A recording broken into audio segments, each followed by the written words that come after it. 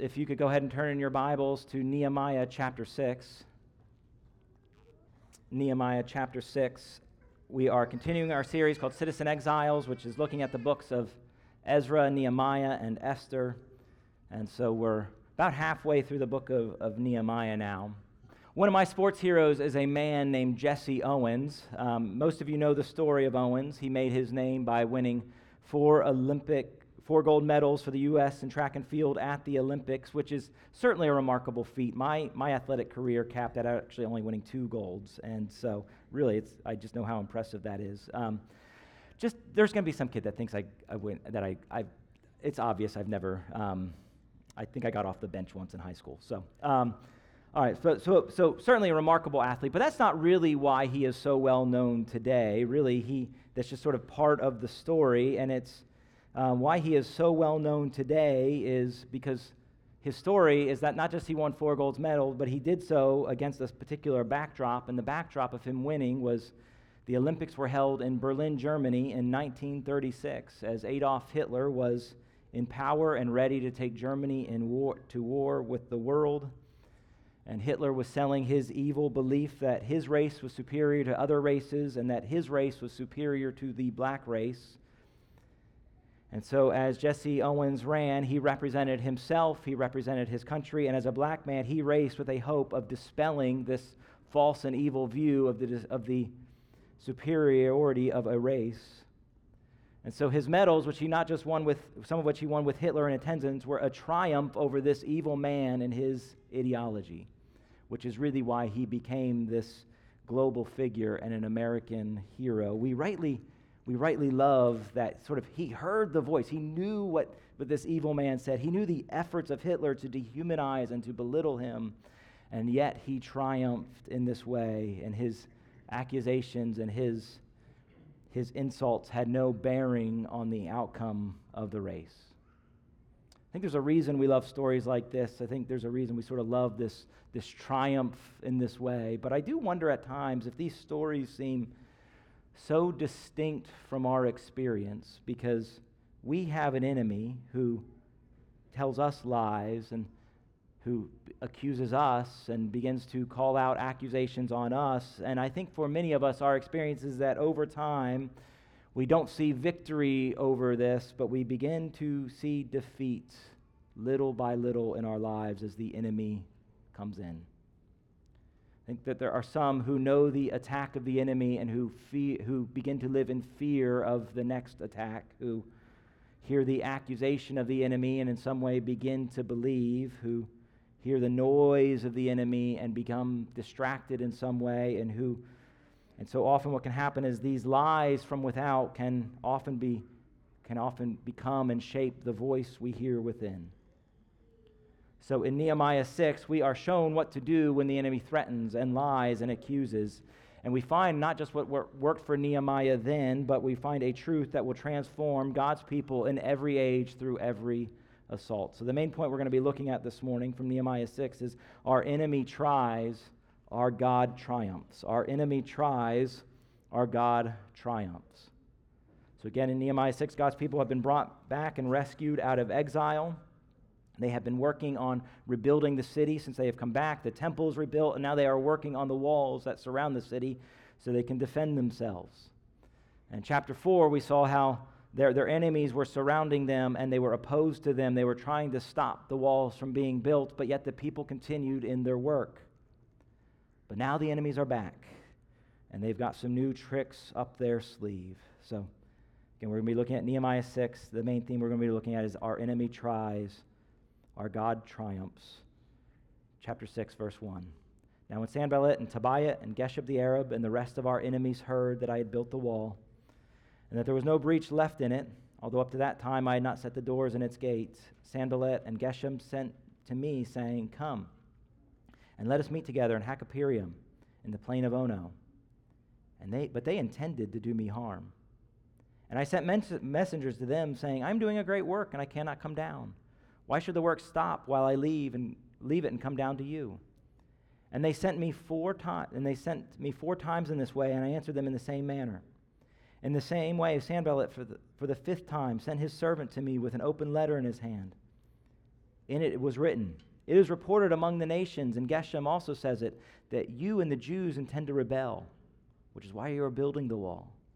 And according to these reports, you wish to become their king. And you have also set up prophets to proclaim concerning you in Jerusalem. There is a king in Judah, and now the king will hear of these reports. So now come, let us and take counsel together." Then I sent to him, saying, "No such thing as you say has been done, for you are inventing them out of your own mind." For they all wanted to frighten us, thinking, "Their hands will drop from the work, and it will not be done." But now, O God, strengthen my hands. Verse 10, "And now I went to the house of Shemaiah, the son of Delilah, the son of Methibel, who was confined to his home. And he said, 'Let us meet together in the house of God within the temple. Let us close the door of the temple, for they are coming to kill you. They are coming to kill you by night.' But I said, 'Did such a man as I run away? And what such as I could go into the temple and live? I will not go in.' And I understood and saw that God had not sent him, but he had pronounced the prophecy against me because of Tobiah and Sanballat had hired him. For this purpose he was hired, that I should be afraid and act in this way and sin, so that they could give me a bad name in order to taunt me. Remember Tobiah and Sanballat, O my God, according to these things that they did. And also the prophetess Noadiah and the rest of the prophets who wanted to make me afraid." Verse 15, "So the wall was finished on the 25th day of the month of Elul in 52 days. And when all our enemies heard it, all the nations around us were afraid and fell greatly in their own esteem, for they perceived that this work had been accomplished with the help of our God. Moreover, in those days the nobles of Judah sent many letters to Tobiah, and Tobiah's letters came to them. For many in Judah were bound by the oath to him, because he was the son-in-law of Shechaniah, the son of Arah, the son of Jehonan, and taken the daughter of Meshullam, the son of Berechiah, his wife. And they spoke of his good deeds in my presence and reported my words to him. And Tobiah sent letters to make me afraid." All right, so main theme again we're going to be looking at is our enemy tries, our God triumphs. We're going to look at this more in 3 points this morning, but before we do, just want to make sure we kind of understand the big picture of what just happened in chapter 6. So the enemies of God's people are back. So you have Sanballat and Geshem and Tobiah. And verse 1 says, "and the rest of the enemies," right? So they're all gathering back together again. And just by way of reminder, or if you're new to the series, these aren't just sort of three individuals' sort of names. These are leaders or governors of the neighboring surrounding cities and states. And they bring armies with them. They are not sort of just individuals. They are states and they are armies. This is peoples postured against them. And they are afraid of this wall being built because they think now, well, if this wall is being built, the city will be able to defend itself. And the wall at this point is all done with the exception of the door, which I'll just add is a big feature in a wall sort of going up. But seeing of where it's at, they ratchet up the attack on them. But their strategy this time is not physical attack against the city and sort of bringing in all these weapons, but it's to try to disparage and destroy the reputation of Nehemiah, to threaten the life of Nehemiah. Sort of if we can take care of Nehemiah, then sort of the work will stop and the people will scatter. And so 5 times they basically offer to meet under the flag of neutrality, but Nehemiah doesn't fall for it. He knows that they intend to harm. He knows that this isn't like actual peace talks, but they intend to trap him and to harm him. Then they hire this false prophet to say, okay, hey, they're going to kill you. Why don't you hide out here? Here's a safe place for you to go. But he sees through that one, recognizing they're trying to harm him there, lead him to a space where they would be, doesn't fall for it. They trump up false charges against him. Oh, you want to break away from the king, you want to be a new king, you intend to fight against the kingdom, and that does not work. So Nehemiah, throughout this passage, does not listen to the enemy. And as a result of not listening, of not being distracted, of sort of not hearing the lies or giving into the lies, the wall is now complete. And so 52 days later, it says, and there's some debate over 52 days later from what, and was it 52 days since the wall started or since the events in chapter 5? I believe it was 52 days after the last assault of the enemy, but regardless of whatever timetable one comes down, the wall's now complete, and they're not distracted, they're not taken back by their schemes. So he does not fall for the schemes of the enemy because of what he knows to be true. The mission doesn't get on hold because he doesn't sort of sit back distracted by these outside voices. So three points I want to look at and for us to take away, because we have a same enemy who will try same tactics. So I want to see and learn from what he did so that we can apply it to our lives. So again, the main point is our enemy tries, our God triumphs. Point number one is this: what the enemy can do. What the enemy can do. So the enemy hears that the wall is done or nearly done, and in some way, and again, it's not done, but for all intents and purposes, it's really close to being done. And in fear of this seemingly of this organized rising power, in fear of this group that doesn't fit in with them and seem to be like them and live for the same thing that they do, and in fear of the unknown, of just why are they not like the rest of us, they come and in fear try to stop the work. And in their attempts to try to stop the work, we learn of what the enemy of God's people can do. We see that the enemy of God's people, they can intimidate. We see them doing that here, or at least attempting to intimidate the people of God. The enemy can conspire together. Here they are teaming up, right? It's this leader and this leader and this leader. And the enemy can persist, right? It's 4 times and then a 5th. And then when that doesn't work, they try another attack and another tactic. And they can lie, right? The people weren't rising up against the king, but they made it sound like they could. They make it sound like they would. They can try to trick them. They can try to set these traps for the people to fall into. And they look to cause fear, right? Verse 19 says the reason for the letters was to make Nehemiah afraid. Verse 14 and verse 9, they were trying to make him or them frightened or afraid. And so the enemy of people has a lot of tricks, that has a lot of things they try to do. The enemy wants to intimidate us, tell us how strong he is, and tell us how weak we are. The world against God likes to team up and likes to send different waves of what will trouble and what will tempt. And they lie about the world, they lie about us, they look to make us afraid. And I don't need to tell many of you that they can persist. I mean, how many times has it been said and has it been proclaimed with earnest seriousness, well, this is really going to end the effect of the church because this law or this movement or this pandemic or this worldview, that's going to put a stop to that. How many times have Christians or churches been misrepresented and lied about? Not that we're perfect, but fundamentally just presented in ways that are opposite than our nature.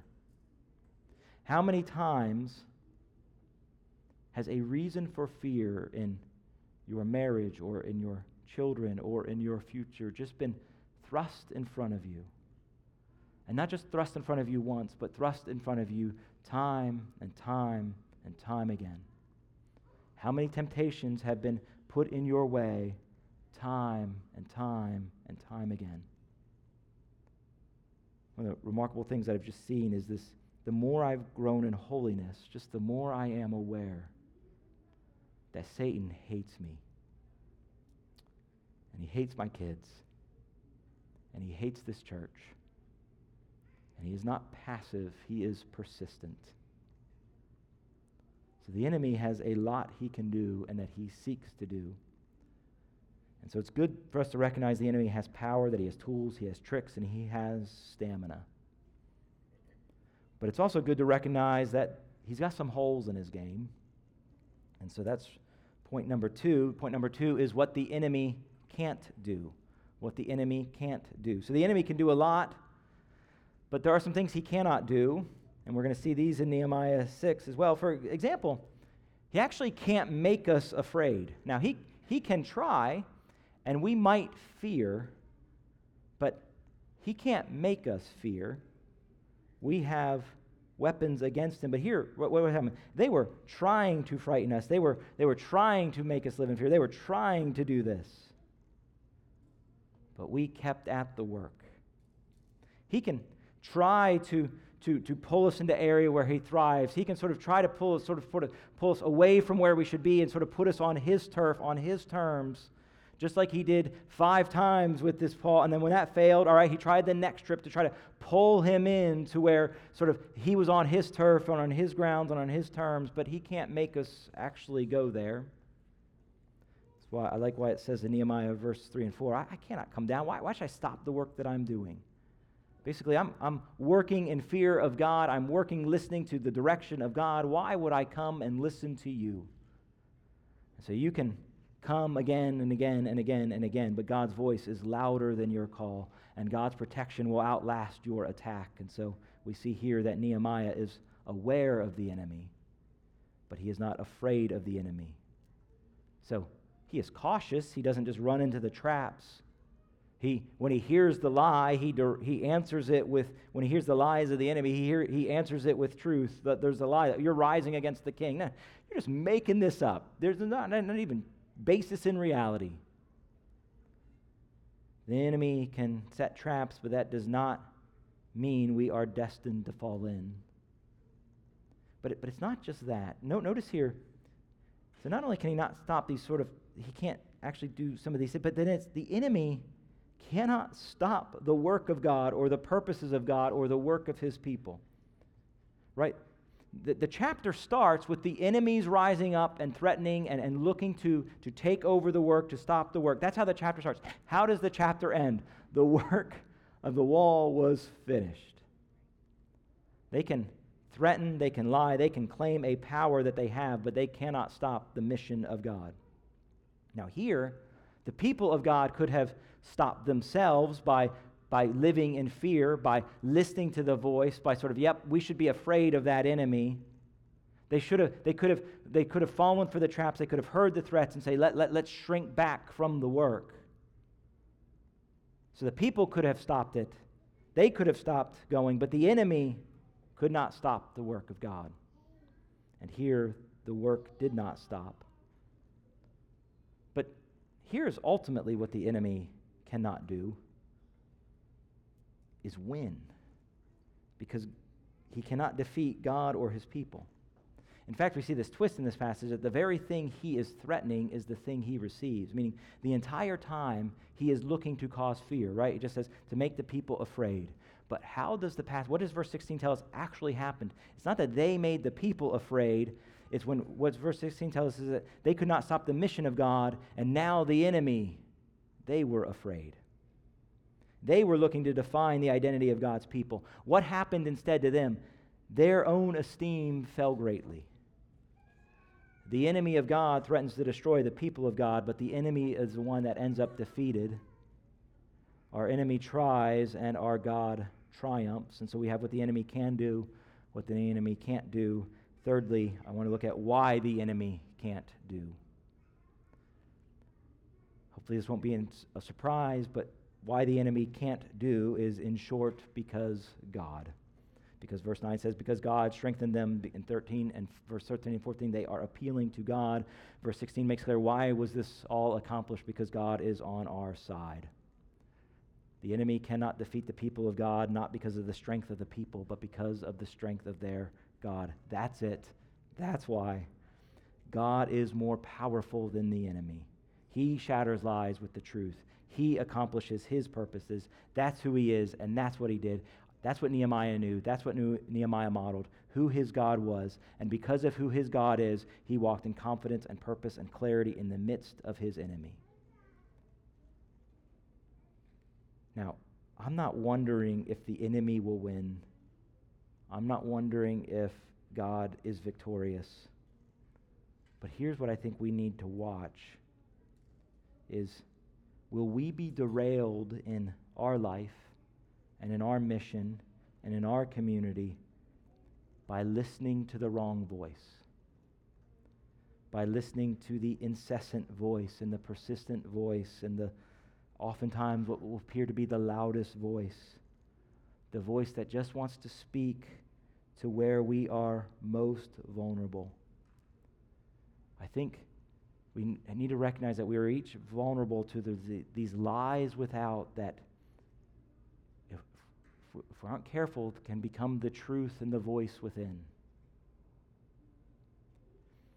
In 1803, there was a man named James Cooper. Now, James Cooper was a former slave who was freed from slavery, so he was a free black man, and he had something called freedom papers. So freedom papers were sort of a legal document that you'd be given to sort of show, that you really were a free man and kind of and all this sort of thing. And he carried that paper with him everywhere. So he carried that with him everywhere, and he was kind of known that that's where he carried it. And one time he was actually arrested. He was assumed to be a slave, but assumed to be escaped slave. But these papers sort of helped show his freedom, and it was this legal document, so they're able to show and say, yep, nope, this is who you are, this is your identity. And so he always carried this paper around with him. It's part of a famous court case at the time that showed the sort of legitimacy of these papers. But he was known for carrying around these papers, and this was this legal document, and so he carried them whenever he went. And one day, one person asked him, like, why do you carry them with you wherever you go? Because it would seem safer to me if you sort of kept them sort of, locked in your house, sort of find the safest place possible for them to be. Obviously, if you need them, you can go get them, but it seems safer to sort of not have them with you all the time where they just fall out and blow away in the wind, but sort of, that you need to, like, why don't you do that?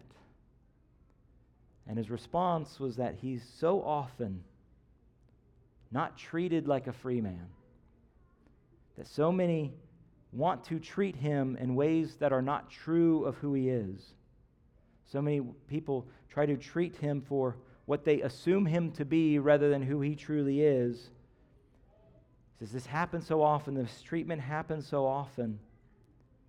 But I want to be clear, I don't carry the papers for them. I carry it for me. Because of all the mistreatment I receive, I need to hold very close to what is actually true of who I am. In a world where the enemy lies and yells and whispers and accuses and tries to cause fear, in a world that looks to have our name maligned, we need to hold very closely to what is actually true. Now, how do we do that? We cling to the identity that this book declares to be true of us. We live in a community of God who declare to one another what is true of us. We need to daily depend on the Spirit of God empowering us to listen to the right voice. In short, we need to stay near to God and to the voice of God so that we don't get distracted by the wrong voice. We need to stay so focused on the right voice that we don't sort of get confused by the false voices that are coming around us. And I want to be very clear. I think each of us are vulnerable. There's hundreds of voices. There's hundreds of lies. There's just hundreds of things that are just going to come at us and attack each and every day. And I think most of us can tune most of those voices out. But I think in our own life, we need to know where we're vulnerable to a particular voice that wants to whisper a particular lie that we're prone to believe, that we're vulnerable to get distracted by. I wonder if some of you have just heard the lie of, because of your sin, because of your weakness, you're just a bad mom. And your kids aren't going to thrive because that weakness is actually what defines your parenting. I wonder how many people believe, if people knew the real you, if people saw you for who you are, they wouldn't really love you. So why don't you just stay back and stay at the surface and be able to just sort of hide in plain sight? I wonder how many people have just heard the voice that, that sin that just sort of, you're just not taken very seriously. That's okay. You can just sort of leave that sin alone. That's not going to have a real effect on you. That's not going to corrode your soul. See, the lies without can easily become the voice within. So we need to anchor ourselves with the right voice. We need to cling closely to Jesus Christ. In a sense, we need to carry the right paper really close. And we do so full of hope because Jesus Christ took all the enemy had. He took every last shot and accusation and lie of the enemy. But he didn't just take every lie of the enemy. He took every last lie we told and believed, and every fear we held, and he triumphed over them all. The enemy tries, but Christ triumphs. The enemy tries to cause fear, but he is afraid because he has been defeated by the risen Christ. The enemy lies, but he has been triumphed over by the truth. And our enemy is powerful, and he's active, and he's roaring around, but he has no claim on you. He has no claim on our mission, and he has no victory at the end. And so in your life, make sure you are listening to the right voice, going to the right source, carrying the right paper each and every day. As we think of all the assaults of the enemy, we can stand steadfast. John Newton writes, we'll close on this, "Who is sufficient for these things?" We are not in ourselves, but there is an all-sufficiency in Jesus. Our enemy watches us close. He challenges us. He desires to have us, that he may sift us like wheat. He knows he can easily shake us off if we are left to ourselves, but he knows he can't have us because we have a shepherd, a keeper who never slumbers or sleeps. When we are prone to wander, he calls us back. When we say, "My feet slips," his mercy upholds us. When we are wounded, he heals us. When we are ready to faint, he is ready to revive. Let's pray. Father, would you help each of us to cling closely to Jesus Christ, that the voice of Jesus, the truth of Jesus, the declarations of Jesus would be what we hear in our ears, not the subtle lies and accusations and assaults of the enemy. So we pray for everyone here who is right now in some way in their life believing a lie. Lord, with the power of the truth, Lord, would that triumph over the lie they believe. Lord, we pray for each of us in our own corners of where we believe lies, where we live in unbelief, would the light of the world shatter the darkness, because he is the one who has triumphed over our enemy. Pray this in Jesus' name. Amen.